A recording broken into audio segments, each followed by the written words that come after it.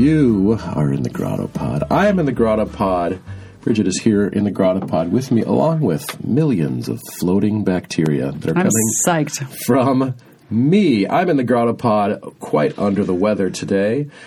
I hope our guest never listens to this podcast. I hope our guest's immunities, maybe. I have no idea. are high. I do too. Our guest I hope today, my immunity is high. Well, though unlikely. You can make the argument that they are, or you can make the argument that they aren't because of your lifestyle. Because you work out so much, it could be that they're very strong because you don't sleep.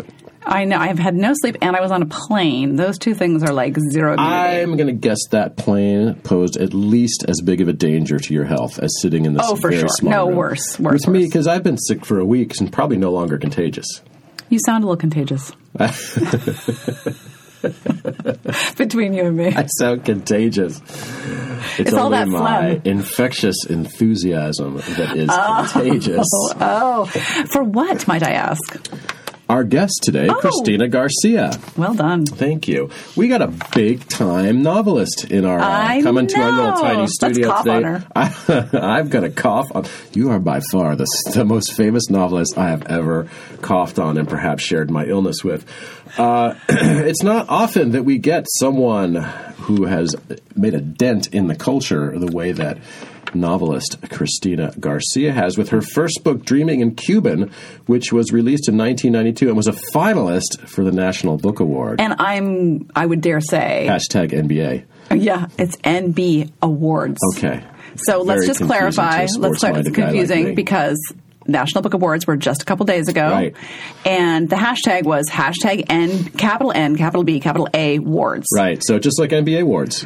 So to me. And so you and a lot of people thought they were tuning into basketball, got upset. However, I didn't get upset. Man, it's getting so fancy. Is it fancy? Oh my gosh, there was so much. It was controversial too. I just saw people getting mad, and then people getting mad in response, and everyone was mad. About the NBA? Someone was mad. I saw some. I didn't see any madness. By the way, I flirted so much with not getting on Twitter last week when I had the migraine, which was worse. I told you not to. Why don't you listen to me? I did. Like Saturday, I woke up in my hotel room in Pennsylvania. Gone, it's oh no, it's just sort of lingering. It's taken a back seat to other ailments. Maybe you have meningitis. Thanks, because I'll take that seriously. I am a Jewish man. But I just didn't go on Twitter. I'm like, what's stressing me out? Oh, it's Twitter. Didn't go on Twitter. Felt great. Came back just in time to see... I had lost 25 guys who had been accused of sexually harassing women while I was off. I could take a day off. Wait, that was part of the I come back, Book Awards? And I never... No, I came back in time for the National Book... Okay, no, the problem with the National Book Awards was I had seen someone... I just caught the tail end of someone saying... Do you know how it feels to go on Twitter and have a bunch of people saying they wish someone else won this award when you won the award? Oh, no. I didn't see that. That makes my heart hurt. It's probably how Blake Shelton feels right now, too. I know, that would man suck. In the world, because everyone is saying that he shouldn't have won because he's Blake Shelton, which I don't know anything about. Anyways, Dreaming in Cuba, finalist for National Book Award. She's followed up with 6 more many books. Novels. 6. My God. The Aguero Sisters, 1997, Monkey Hunting, Handbook to Luck, The Lady Matador's Hotel, King of Cuba, and her latest, Here in Berlin, which was just released in July of this year. This summer. And I kind of want to know about this interesting departure because about Berlin. It actually is about Berlin. Sometimes books have... the band Berlin. Right. Sometimes books have a place name in their title. It has nothing to do with that, but it does have to do with Berlin. And her usual milieu is Cuba. Latin America, those themes. She's also written 3 books for young readers, The Dog Who Loved the Moon, I Want to Be Your Shoebox, and Dreams of Significant Girls. If you go on her website, though, that's a great title. Really just the beginning. I know, she God. Is so accomplished. How do you do that? How do you just keep writing novels? I guess there are people who do it. And before that, she's going to be another one of our guests who started out as a journalist. Yep. Had a lot of success, and then one day just said, I want to ask her how she made that decision, and what would it be like to write your first novel and have it be incredibly well reviewed, and then win the national or get nominated for a National Book Award and become. I mean, I remember Dreaming in Cuban as being a book like the Joy Luck Club. Like it was a cultural moment, and everyone was reading it, and you saw it everywhere. And what would that be like to go from not having that persona as a writer and then being everywhere? Well, having the expectations for your second book. And then, that's the other thing. And then just keep keep doing it. I love that. Huge. That's awesome. So we're going to get her in here. We're also going to talk a little about her life as a Cuban expatriate. She is her family was one of the families that fled. Early. 1961 they came out. Yeah, that's early. We're going to get that whole life story because I'm pretty interested in it if I don't keel over first. Right. What's it going to take an hour? I think I can make it. I think if you die, it's okay because you won't block the door. That's true. Just make sure, they get someone in here to take care of me. So she should be showing up right about now. So why don't we go get Cristina Garcia. Sit tight because we got a treat for you today. Yep.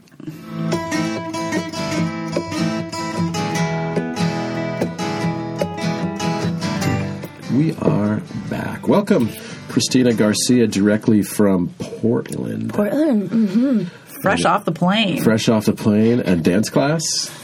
Yes, I went to a fusion dance class in the Mission just to kill time between the plane arrival and here. I am so impressed with that kind of time management. That tells me a lot. About you, yeah. That's kind of default mode. Really. This explains how you could write 6 novels. So I think what I want to do is not cough, but besides good idea. I'm really fascinated not only in your work but your life because I feel like there's been a lot of twists and turns. Mm-hmm. And I'm also interested in the idea of your life as, you can stop me if I'm wrong in saying this, but as an expatriate. I feel like there's a little bit of an expatriate feel to you, even though you left Cuba when you were 2 years old. Mm.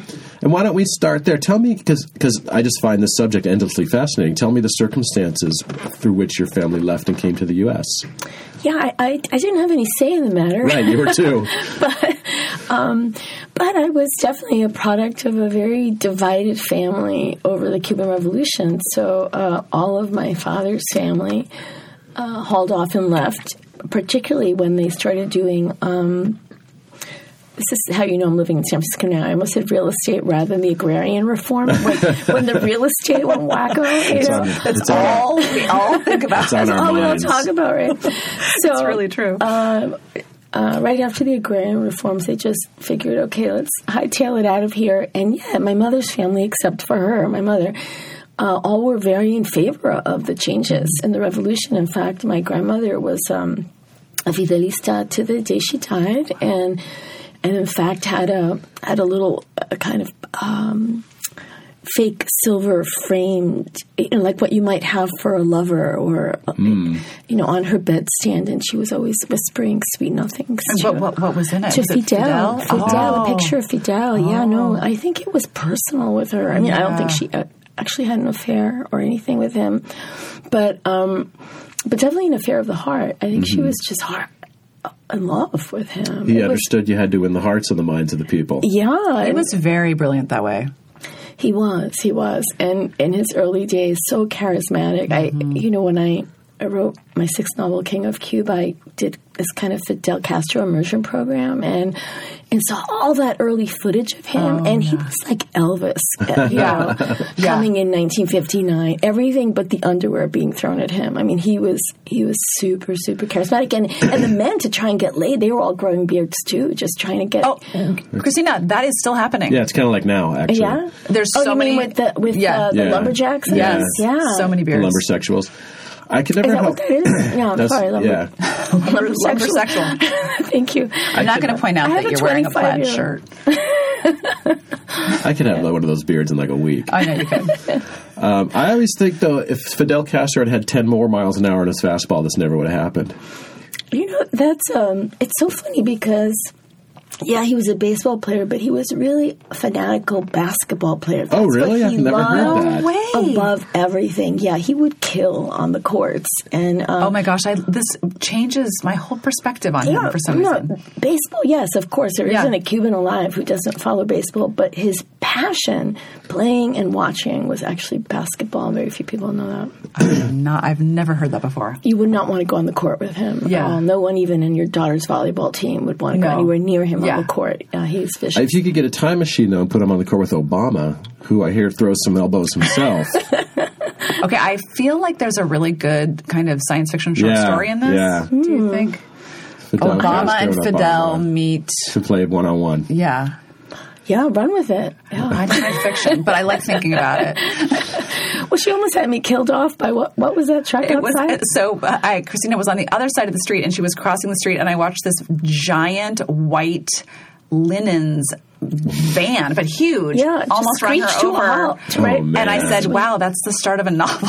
And I said, yeah, except that I wouldn't be able to write it. So you have to, it behooves you now to carry the torch. It was very cinematic and terrible, but thank God you're here. Here I am. And so you guys came here, and it was New York, right? Yeah, we pretty much bypassed, Florida. Again, I was just on a leash at that point.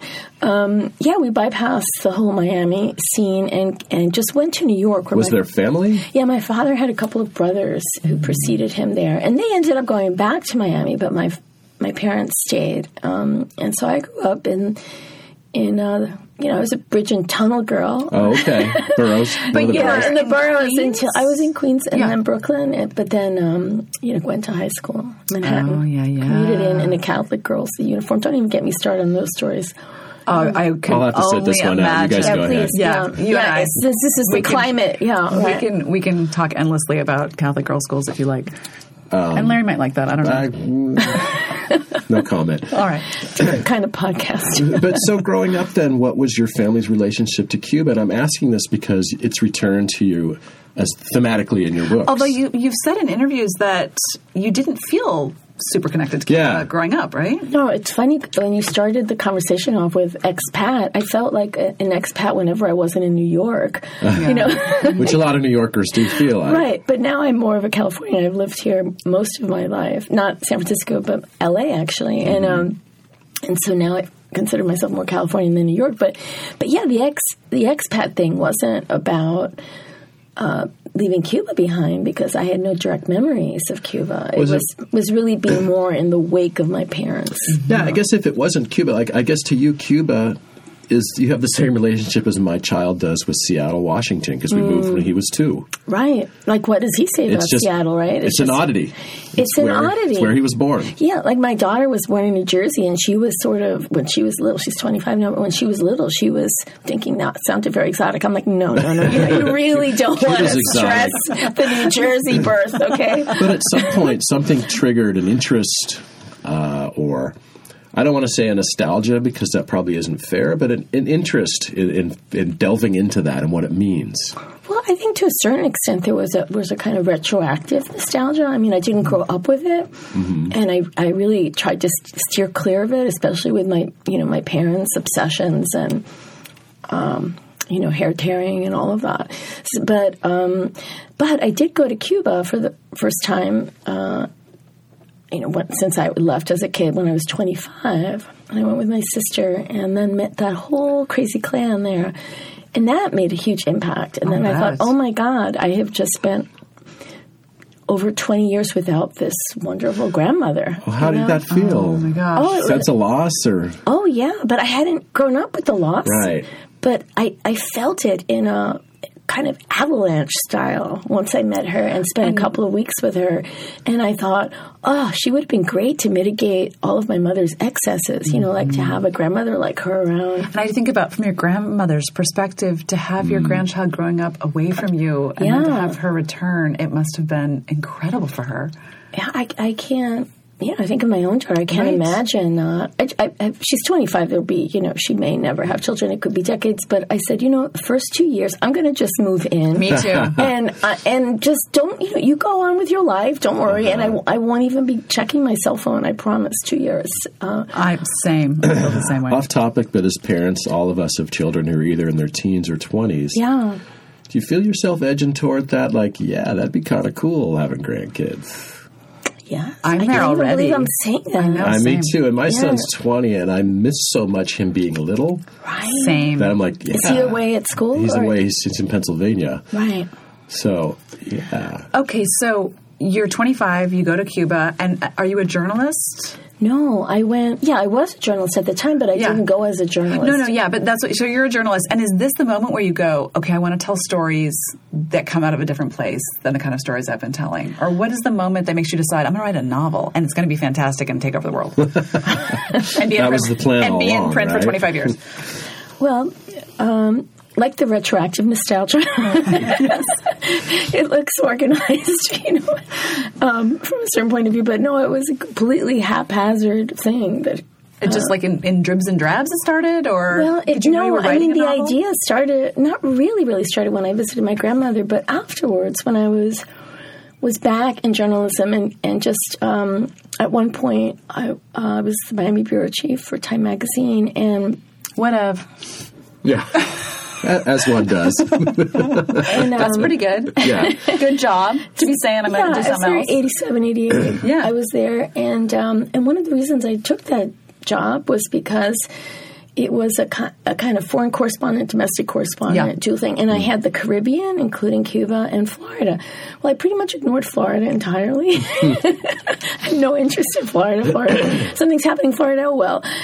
And but I, frustratingly, because that's why I took the job, I could not get to Cuba as a journalist. I could go individually, with all, if I was willing to swim through all the bureaucracy, but to go as a journalist, they didn't want a Cuban American down there. They thought we were, especially when I left, even though I was Jew, we were all tainted by the politics and intransigences of, is that a word? Intransigences of our parents and grandparents who left. So so there I was covering everything around it, Haiti, the Dominican Republic, whatever, but not Cuba. I couldn't get to Cuba. And so it was at that point that I thought, you know what?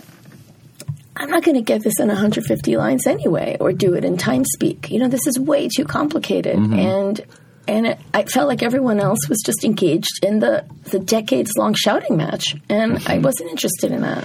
I'm squeaking now from lack of sleep. It's very sound like Minnie Mouse? I love that. I thought that Florida reference. I thought the lozenge would kind of lubricate the vocal cords a little bit. I got a couple left. Okay, great. What then made you decide? This is a multi-part question. You wanted to tell the story. What made you decide you're better suited to tell it as fiction than nonfiction? And along with that, you have to quit a series of pretty good jobs in order to dive into that. Yeah, eventually. I took leaves of absences first, and then they got a little tired of those leaves of absences. And then I thought, okay, I need to finish this book, and just took a leap, really. And amazing. And so it was just one of the. I just got very lucky. I think I'd also hit a sort of zeitgeist at that point. The wall had come down. The Soviet Union. 1991, 92. Yeah, when I'm writing it in 99, I'm finishing it like about 91. The book came out in 92. And so the wall came down. All of the remittances that the Soviet Union was providing to Cuba dried up overnight. This, what they euphemistically call the special period, began in Cuba, a time of terrible privation and kind of reassessment politically and otherwise. And so I think it just weirdly hit, so because there's so many great books. It's also a great book. There are a lot of things there are a lot of great timing books. Related. Yeah, it's weird, and there's nothing anyone could have timed. It was just one of those things, like convergence of. But what's that conversation like at home? At home, when you say, "Well, everyone." I don't know what your family situation was at the time, but you say, all right, I'm going to quit the job now. Even to your parents. Hey, that awesome job as Time bureau chief? Yeah, I'm out. I'm going to write a novel. Well, as my mother said at the time, it's nice to have a hobby. True. Oh, yeah. But why are you going to quit? Boy, she doesn't have that squeak, okay? She's much tougher than what I'm sounding like right now. Would you like another one? Yeah, sure. Okay. Sure. I'm gonna be completely high from these things. Everyone heard that. They don't have that impact, do they? I don't know. Maybe. I'm a wimp. So no, but I didn't have a child then yet, and so I was just flying. Take the leap. Yeah, but I'd already done that a couple of times, and yeah, because you originally trained. What was it? You wanted to be something else. You were working in marketing. Well, I did. Oh, God, that job trails me everywhere. It lasted only 6 weeks. Oh, really? But it was memorable. I was marketing Pampers diapers in Frankfurt, Germany for Procter & Gamble. That's why I followed you, because it has so many awesome facts that's just connected crazy. to it. Just the word Pampers and Frankfurt together. Yeah, Pampers and Frankfurt. And it was one of those international business jobs that I got but didn't want, really. So is that in any way the birthplace of your most recent novel? No, not Called Here in Berlin. Called Here in Berlin. I hadn't actually been back to Germany since then. Oh my believe it or gosh! not. Wow. But at the time, my German was serviceable, enough to push bumpers, on unwitting. That's not nothing. On unwitting citizens. Check for shelf space. No, but anyway, and by that point, I had spent 3 summers in Germany studying German, living with families, that kind of thing. But I hadn't gone back. What got me going again, essentially, was wanting to look at Cuba's globalism. Interesting. I had studied political science and history and economics, and Cuba was everywhere in the 70s when I was going to college. They were in Angola. They were, in Somalia. They were supporting the North Vietnamese. They were involved with Allende's regime, movements in Central America. They had a real policy of exporting the revolution, and so. And also, a lot of their citizens, including someone like my uncle, went to study in Moscow, or Prague. So there was this sort of grand kind of cultural upheaval and collision and things because of its very international stance. And so I thought, how interesting would it be? My original idea was to do this triptych of Cuba in Berlin, for example, Cuba in Vietnam, Cuba in Chile, and just sort of find the stories, through the history, the opportunities, the little air vents, the possibilities for individual stories, and the fallout from these adventures, from Cuba's adventures around the world. And so I thought, okay, Berlin will be my first place. And it became the whole novel. Yeah. First of all, I didn't find any evidence of anything. Oh, rats. I was like, damn. I rented this apartment for 4 months. What am I going to do? So I'm like wandering around, totally lost. Yes. And a friend of mine, I said, oh, no, you can find, people bought out, German industrialists, bought Cuban cars in the 90s because of, I kept hearing stories, but when I got there, I found nothing. Really? Okay? Yeah, I found a few Cubans at a music festival, that's it, with their bongos, okay? And that wasn't enough to base an entire novel on. I felt like, this is not what I was expecting here. And so for the first couple of weeks, and I play with that in the book,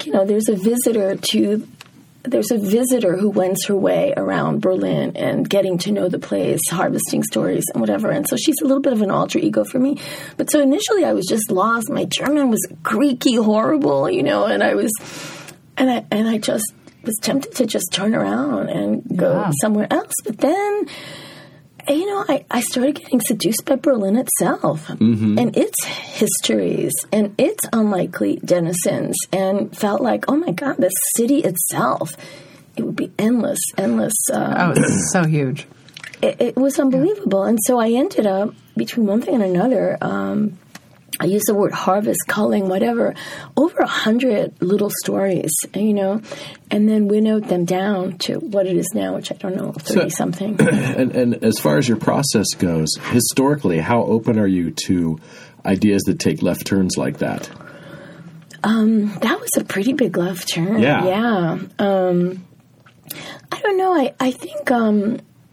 theoretically is one thing, and in actuality, I was in utter panic, But theoretically, I'd like to think that you remain as open as possible to the myriad possibilities for as long as possible, so as not to choke off, the unexpected. And yet I can see that from the writer's perspective and how healthy that is and how great new things come of it. But what about your agent? What about your editor? They're like, wait a minute, you're writing about Germany. You told us something else. Yeah. Right. Right. Were they? And speaking of marketing, does it make marketing a little harder? Well, I don't know. From the beginning, I kind of had a personal policy of not taking advances because, for me, it kind of clears the process. So I don't really have deadlines.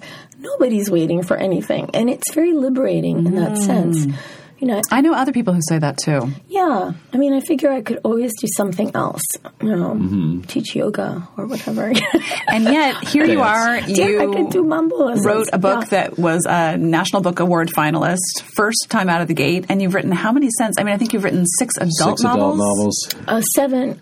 Here in Berlin is a 7th. Yeah. Wow. And young adults books. Mm-hmm. So what keeps you going? Just the desire to tell stories? I mean, it's a lot to take on. Well, I am told that I'm kind of miserable to live with when I'm not writing. Does that happen to you guys? Yeah. For me, for sure. So I don't know. I actually could go either way, and that's an interesting point. Because do you find when you are writing, you get a little obsessive? Well, that's true too. I can, especially toward the end. But you have all these like fake people in your head. Oh, yeah. That you think of as real? Yes, and it's my most interesting life.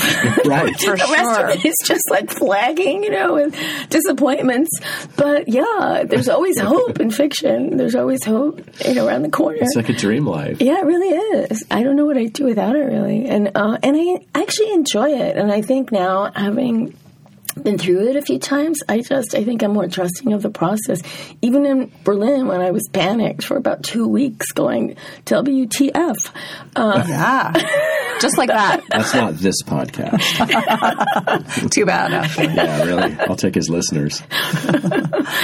There was still antenna for, well, what else? Yeah. What else?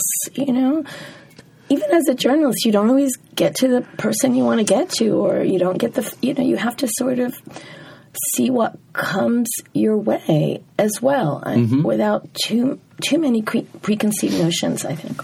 So that's the writing side. What about the promotion side? I last week went and saw Gail Tsukiyama talk, who The Samurai's Daughter was a huge book, and she's written, I think, 7, 8, 9, something like that, novels. And she said she's taking a break, not because she's tired of writing novels, which she loves, but she's tired of promoting. Oh, Can you speak a little bit about that? So tedious at times. Although I like, at this point, I will just go to places where I have friends. It's like I'm going to Miami tomorrow, and so someone's going to throw a party, and it's very fun. So the Miami Book Festival, I get to see everybody, or so it's kind of more like that, or New York, or sometimes LA, where I lived a long time, or here. But I think also the days of those 14 city book tours, no one does those anymore. They just no one pays for them. Yeah, no one pays for them anymore. They don't do anymore. them. I mean, very few people have that kind of exposure or that kind of rabid fan base. Mm-hmm. Let's back up a little bit. Let's talk about after your first book came out and how the response may have jolted your career path a little bit and changed expectations of your next book. So what was that like when what were the expectations when you published that? Well, it was pretty much zero. First-time novelist? Yeah, first-time novelist. And a kind of a big book. I mean, complicated for the mainstream, maybe. Yeah, and it wasn't... Ooh, squeak. And it wasn't, I'm talking, but also listening to my adolescent boys' breakage. Yes, voice breakage. Noting for listeners, this is not Christina's normal voice. No, please, no.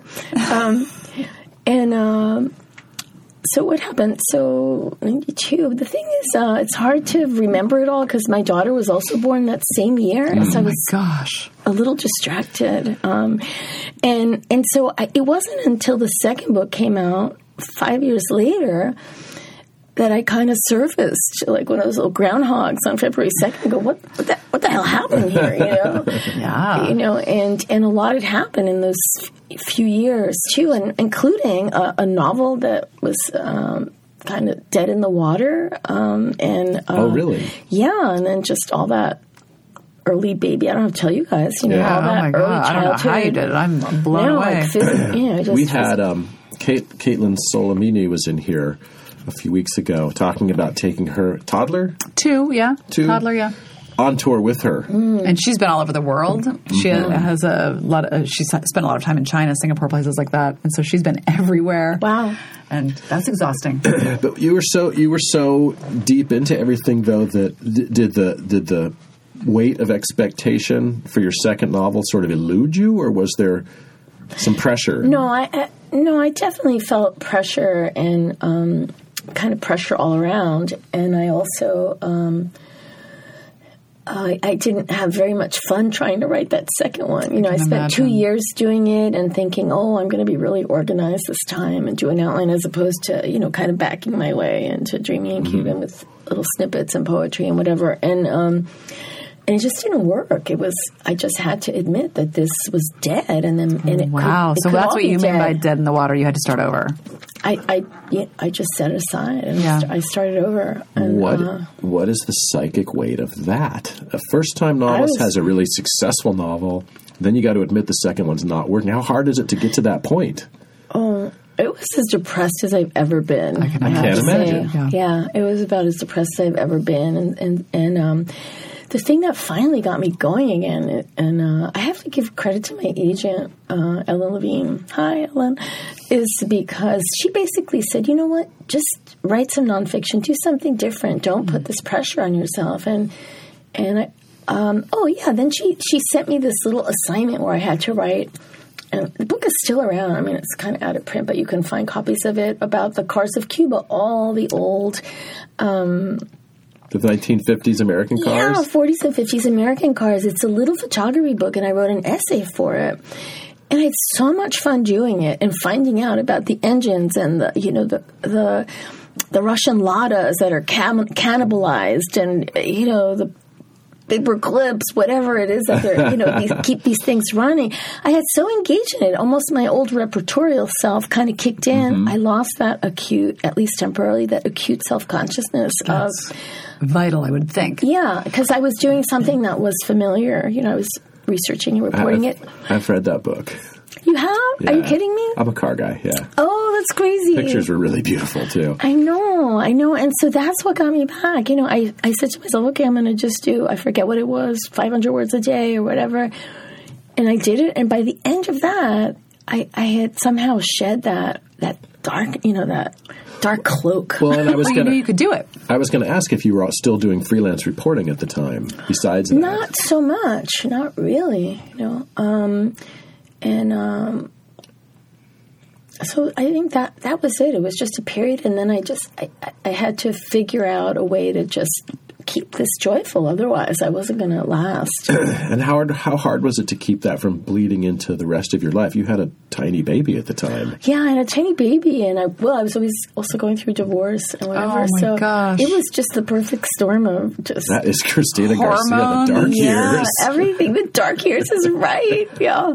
And I had this dead whale of a novel, and I was like, oh my God. But everything's material. Then she went to kindergarten, and then you popped up. Yes, and the oxygen began to flow again.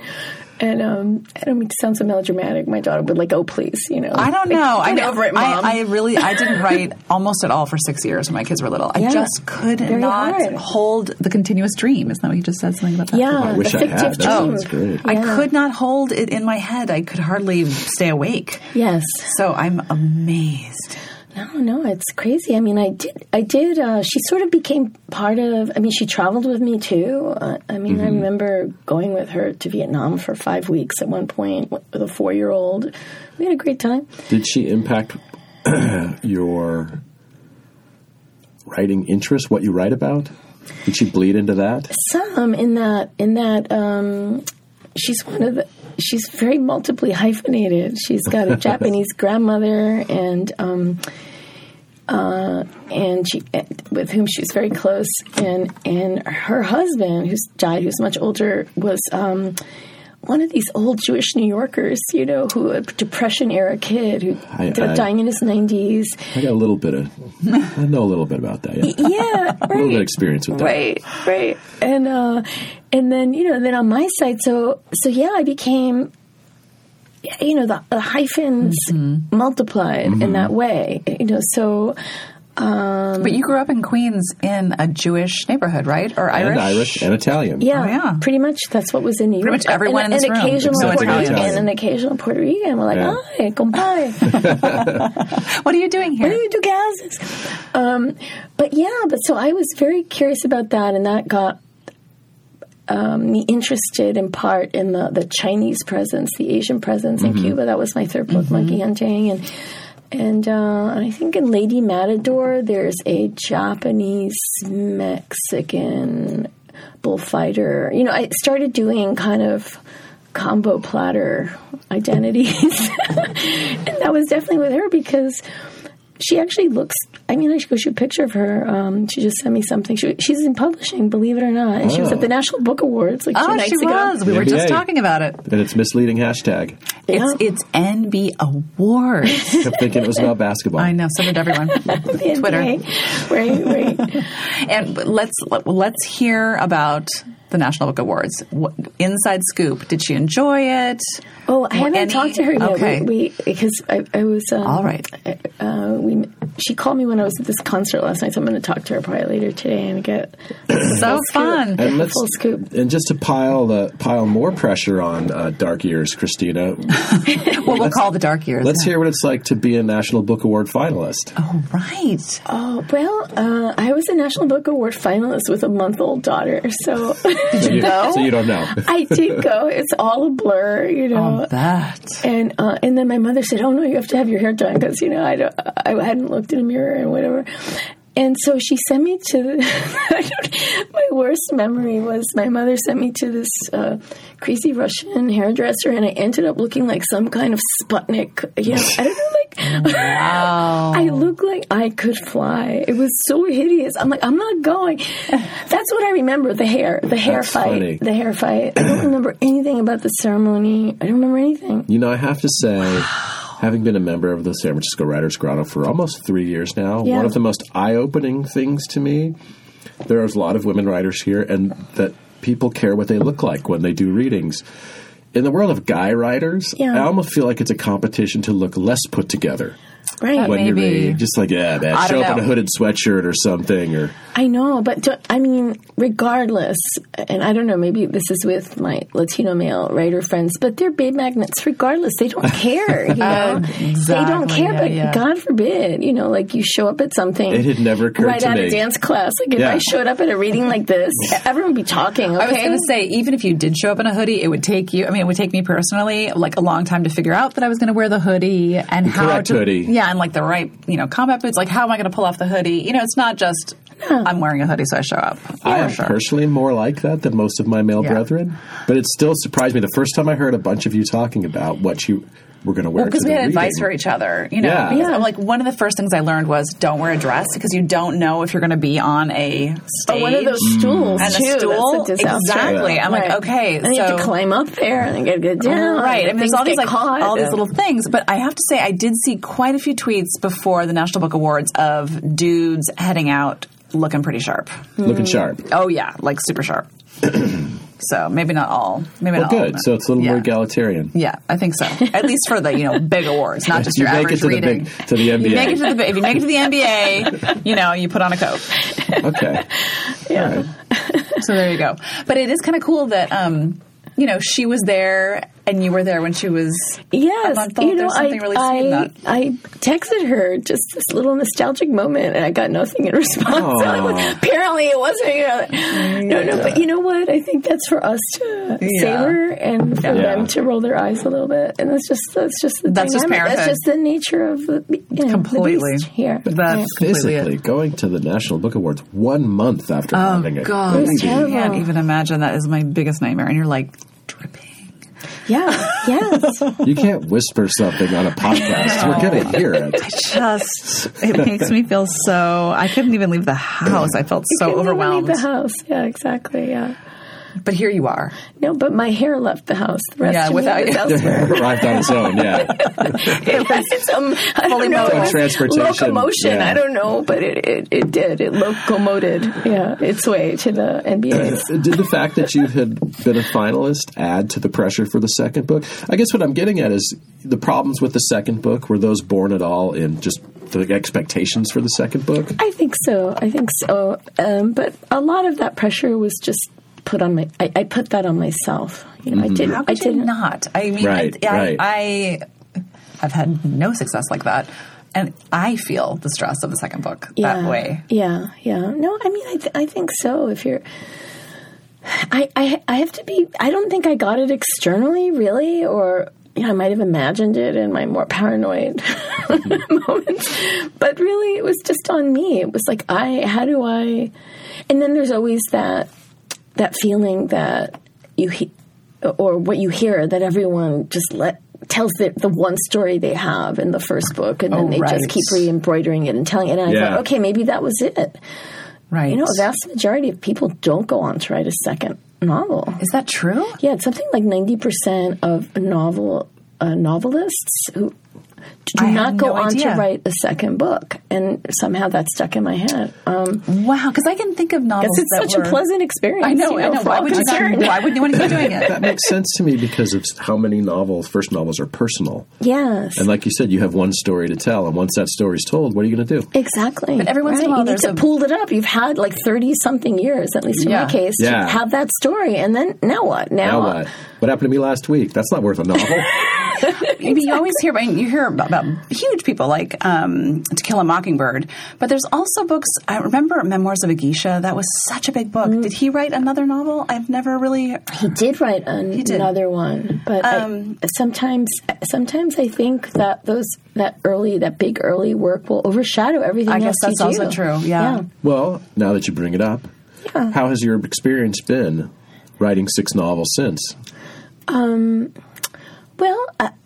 I feel like I'm more comfortable in the process, and I get to explore all these different kinds of obsessions and historical things.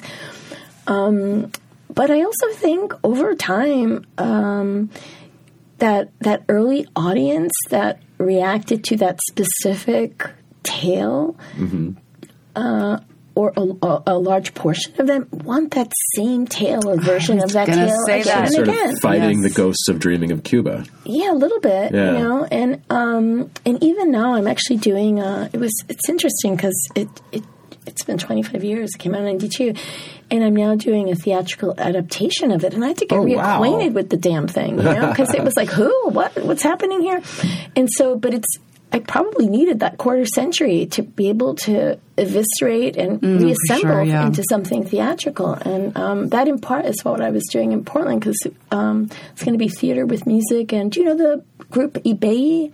Ibei. I highly recommend them. They're twin French-Cuban sisters. One is a percussionist, the other's a keyboardist. They're stunning and wildly talented, and we're hoping to get them to the music. Yes, to either license existing music or collaborate on some original songs. And so, and they had a concert in Portland. They're going to be here Saturday night, actually, in San Francisco at the Fillmore. So we, went out to talk and hang out, go see the concert, whatever. It was so much fun. It really has gotten me out of my cave. I'm no longer a cave dweller. I mean, that's very fun for writers who you're always kind of alone in your room to go out and be in the world and interact with other artists and collaborate. That must be really thrilling. The other side of it, though, is that to have your ideas pushed back on or curtailed. Well, that's why I think the 25 years, maybe there should be a minimum time of 25 years. That's reasonable. Before you try and do something else. Yeah, and I'm working with a young director who literally wasn't born when the book came out. He's 24 years old. Oh, my gosh. He's brilliant. His name is... Come on. His name is Adrian Alea, Alea, and he's already worked with the public and done all kinds of things. He's done that. He's brilliant. And so basically at this point, if he says to me something like, Celia, who's the matriarch of the clan, why doesn't she just jump off a cliff? I will I'll try it. Sounds like a good idea. Yeah, let's try it. Because I just trust him. That's a great way to be. That is. Yeah, because at this point, I read that. I already wrote that story. What else can happen here? How does the music illuminate and expand its possibilities? So How I'm exciting. now in a completely different Did place. he come to you? Yeah, he did. And it's so funny because he came at a really good time, because I had just been, it's been a little over a year that I've been working on plays and adapted King of Cuba, my 6th novel, and it's actually going to be produced in Berkeley at Central Works Theater next How do summer. you know how to adapt something? It was steep but fascinating learning curve for me, And I was in a workshop with everyone else was a playwright except for me, and so I learned a tremendous amount from the feedback I got, and the guy who's the director of Central Works who kind of brokered the workshop. And how mind-blowingly different is it? Utterly different. To see actual people saying. That was the thing. As personifications of your characters, they've come to life. It's so electrifying. I can't tell you. The first time, the second day I was in workshop, and some little stupid 2-page thing I read was performed just kind of around the table. I felt like I'd been blown back against the wall. What? Yeah. Because the only time that it happened is if I do a reading out loud and then I do the voices, but to have those words in someone else's mouth, and one of them actually was an actor. I thought, oh my God, this is like crack. That's why I can't imagine. It was completely addictive. And then when I did a stage reading of King of Cuba, I had she's kind of a national, but also much beloved, Marga Gomez, who's a solo performer. Oh yeah, Cuban, Puerto Rican solo performer. Check me out. And comedian. It's because she's a comedian. Yeah, she's fabulous. She played. I didn't know her. She played Fidel Castro. She played El Comandante. She performed that crazy masculinity in an Adidas sweatsuit, which is actually perfect in his later years. That was his sartorial splendor. That's how he went. That's how he went out in that Adidas suit, and so. It was so wild, and and the whole cat. And then she was the one. Her and Castro's nemesis, one of the octogenarian Cuban exiles. They were both professionals. Everyone else were just my friends, Cuban friends and whatever. Anyone who could do a Cuban accent, and it was just packed and wild. And Marga brought down the house. It was just like people were on their chairs screaming, at the end of this thing. And I thought, how can I ever go back to my room? I'm overstimulated. This is now. It would be very hard to sit still long enough. That's kind of what Sarah said. This sounds really dumb and little, but once when I was teaching high school, I had to write the Christmas play for the faculty party. Oh, really? It sounds like nothing. How were you? Did someone tap you on the shoulder? Well, they knew I was a writer. Okay, yeah. And I got to say, it was the most intoxicating thing, just hearing people say stuff you wrote. It is like crack.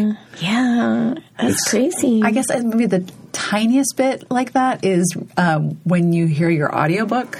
It's a little weird. Yeah. Because, of course, they're not, it's not what you... Just the inflection's different, all this different. It's not how you heard it in your head. Right. And sometimes it's better or more interesting, and sometimes it's not. Sometimes it's a bummer. But it's a trip. I mean, it's hard to turn away. I want to hear the whole thing kind of thing. Yeah. Wow, yeah. But on stage, that sounds very cool. Yeah, that would be pretty Especially cool. With music. Yeah. For the King of Cuba, we had a fantastic bongocero. And he also, he's an amazing percussionist. So there were congas. It was live percussion for that. So when there was a gunshot, bagada, you're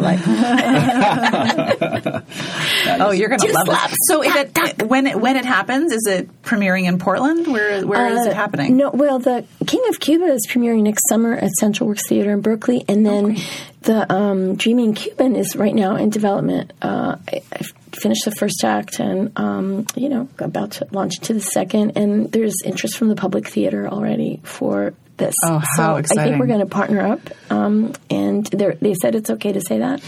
Oh, that's exciting. And I would ask if this represented a focus shift for you, but I think it's another shift. What the hell? Well, looking at your CV, though, you've had a ton of focus shifts. You've done all kinds of stuff. You've taught, you've written novels, children's stuff, journalist, all over the place. I guess that's a long way of saying, what's next? Well, I turned 60 in July. That's a big one. It's a big one, yeah. So I don't know. I think I like the theater. I think I could be doing this for a few years. But I do have a novel that's kind of in the back of my mind that I'm thinking about, that I've researched a little bit already. But I don't quite want to, disappear for the next 3 or 4 years. Once you get out of that cave, you don't want to go back. Right. So I haven't been in that cave now for like a year. 25 years. But I did think when you were talking about the concept for Here in Berlin that you could possibly have several novels built off of that original concept. Yeah, the novel of Cuba I haven't. In the world. Yeah, I could actually. Yeah, but the novel I'm thinking about is it just stems from something that actually happened in Berlin, but would be taking place in Stockholm in 1944. So good heavens, you really are all over. Yeah, you are. Now you have to go to Stockholm. Can I recommend going in the summer? Yes, I've been already doing a little research. Oh, and in the winter? Because I was there 2 winters ago. Spring. It was lovely. Yeah, spring would be good. Variable, but it's a beautiful place. Oh, so beautiful. Yeah, it's absolutely. expensive, but yeah. And this may be an odd question for you because you do write internationally. When you conceive of a plot for a book and you think, I'm going to have to go to Stockholm for 4 months, does that figure into whether or not you'll pursue it? Well, I don't know. I mean, I can't do what I did with Berlin for everything, I don't think. But I could certainly parachute in enough and read enough and talk to people, for research purposes. I do think that if you're going to, take on a whole other world, that you got to get all the details right. Yeah, that's that journalist. Yeah, you got to get the details right. Because we've had that discussion here a lot about setting, how accurate it needs to be. And the example I kept using was I was working on a story that took place in a bar in Pacifica that I had never been to. I had just seen the outside, and I thought, well, I can't write about that. And someone said, sure you can. Just make it up. Can't you just go to Pacifica? You can. I haven't gone there yet. But what if it's not what I imagined, then I'll have to move it somewhere else? But you have complete liberty, to hijack reality at any point. That's why we're doing the fiction. Mm-hmm. But I still think if you're going to, at least for me, I feel that if I'm going to be, say, writing about Vietnam, I have to get the cultural details right, no matter how fantastical the plot or how surreal or whatever. I remember I had a student who I had vet the sections in Vietnam for accuracy. For accuracy, and it was it was pretty good. But you know what? I had a salt shaker at one point on a table. She goes, "Oh no, there would be no salt shaker on a table in Vietnam. No such thing." And she goes, "Even if we did have salt, it would be served in a little dish." Yeah. So down to that level of detail. Yeah. So I want to get those details right. And as a journalist, it must feel great when you do. Yeah, it was very satisfying too. But that's the pleasure of reading too. When you read a novel and you're so in this other world and you feel completely held by the novelist's mastery of that world, that's such a great feeling as a reader. Right, because you can surrender, finally. Right. If you're constantly on high alert, with your hackles up, no, that's not right. Well, yeah, for a Vietnamese reader, that would have taken them right out of the story. Salt shaker. Right? Come on. Right, it would have broken, what did you call it, the whatever dream? The continuous dream. That's not my invention. We don't know who's John invented Gardner's. that. Oh, John Gardner, okay. Yeah. So absolutely. I feel that way. I feel that way about people writing about Cuba and Cubans. I'm like, the bigger party. Let's make a big pachanga, but get it right. Right. I mean, that behooves you to get it right. Do you remember a book, I think it was in the 80s, called Imagining Argentina? I do remember that, yeah. It was written by a guy who, I don't think he'd ever been to Argentina. I don't think he'd ever been to Argentina, and yet it was somehow persuasive. And it was also very poetic. Yeah. I remember reading it and going, how do you do this? I know, I remember that too, and I remember people saying, who knew Argentina, it's compellingly like the place. And I found that really amazing. It was astonishing. What is this? Lawrence something. I forget his name, but it was a great book. Really good. It was really, really good. I wonder if he wrote another novel. That's a special kind of challenge that not everyone's up to, but it might be the type of challenge that appeals specifically to some writers. You're like, I can do this.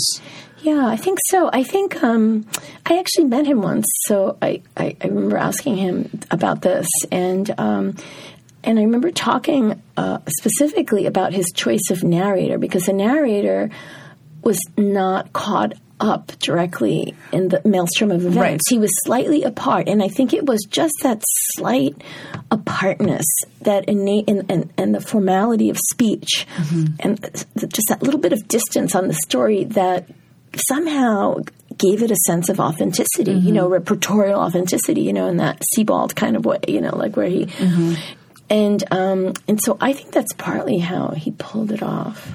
Yeah. I remember really liking that book. I've never reread it, but I wonder how it would be to read it now. I wonder how it would stand up. Yeah. So we're wrapping it up a little bit here, but you know what? I want to, we don't often do this. Sometimes we do, sometimes we don't. But since you are so accomplished, I'm curious about your writing process. Do you write every day? Do you write in bursts? How do you do it? I used to have a very strict schedule when my daughter was growing up. Just basically, I wrote when she was in school. I had those 6 hours and tried to make that. I was way more disciplined when I was. When you had to be. I hear this from people all the time. Right. Now it's like, wow, free for all. And it's sort of, once I get cranking on something, then I want to be inside it. And I need to be inside it to keep expanding it, keep the interrogation, the inquiry going. But now that I'm sort of in between, I don't want to go back. Yeah. I don't want to go back right now. So you're not at the same spot every day, same time. No, and that's the thing. I starting with King of Cuba, so the last 2 books I wrote longhand. So liberating. Ooh, boy. Interesting. So liberating. Because, for How's King of Cuba, sometimes illegible, right? But I had to slow down because for King of Cuba, I was writing about octogenarians, and so I just couldn't speed write it. I had to put skids on their slippers, and on my writing, and so slowing it down that way helped me think more at their pace and how they move through the world, and how so much of the technology has passed them by. And so I had to be inside that in a way. And then I loved it because I got to go everywhere with a notebook instead of lugging around a computer, having to find a plug, doing this. It was so great. And so I just kept doing that. And I wrote here in Berlin that way. Have you been doing that when you write for theater?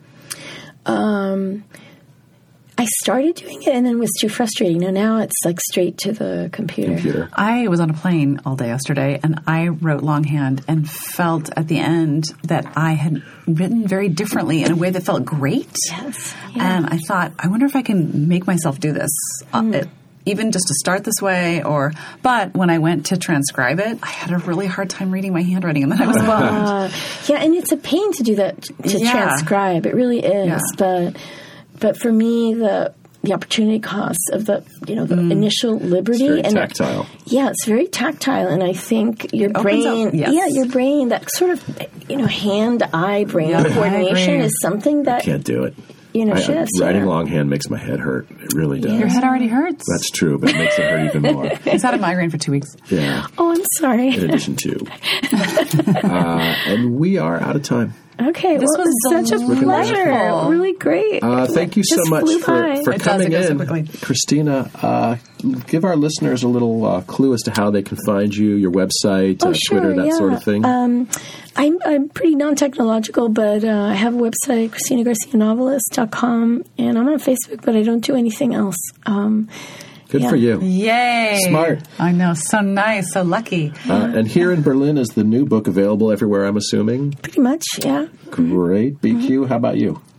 Larry, you can find me I am on Twitter. I'm on Twitter too much. Me too. At BQuinterest. Also on Instagram. You can also follow us at the GrottoPod on Twitter. I don't know what our email address is. GrottoPod@gmail.com. Oh, okay. You can find me at @LarryRosen on Twitter and Instagram. My website, which is dedicated to my other podcast, is called isitgoodforthejews.com. But you can yell at you there anytime. Yes, yes. You can yell at me. I'm always available to get yelled at. All right, good.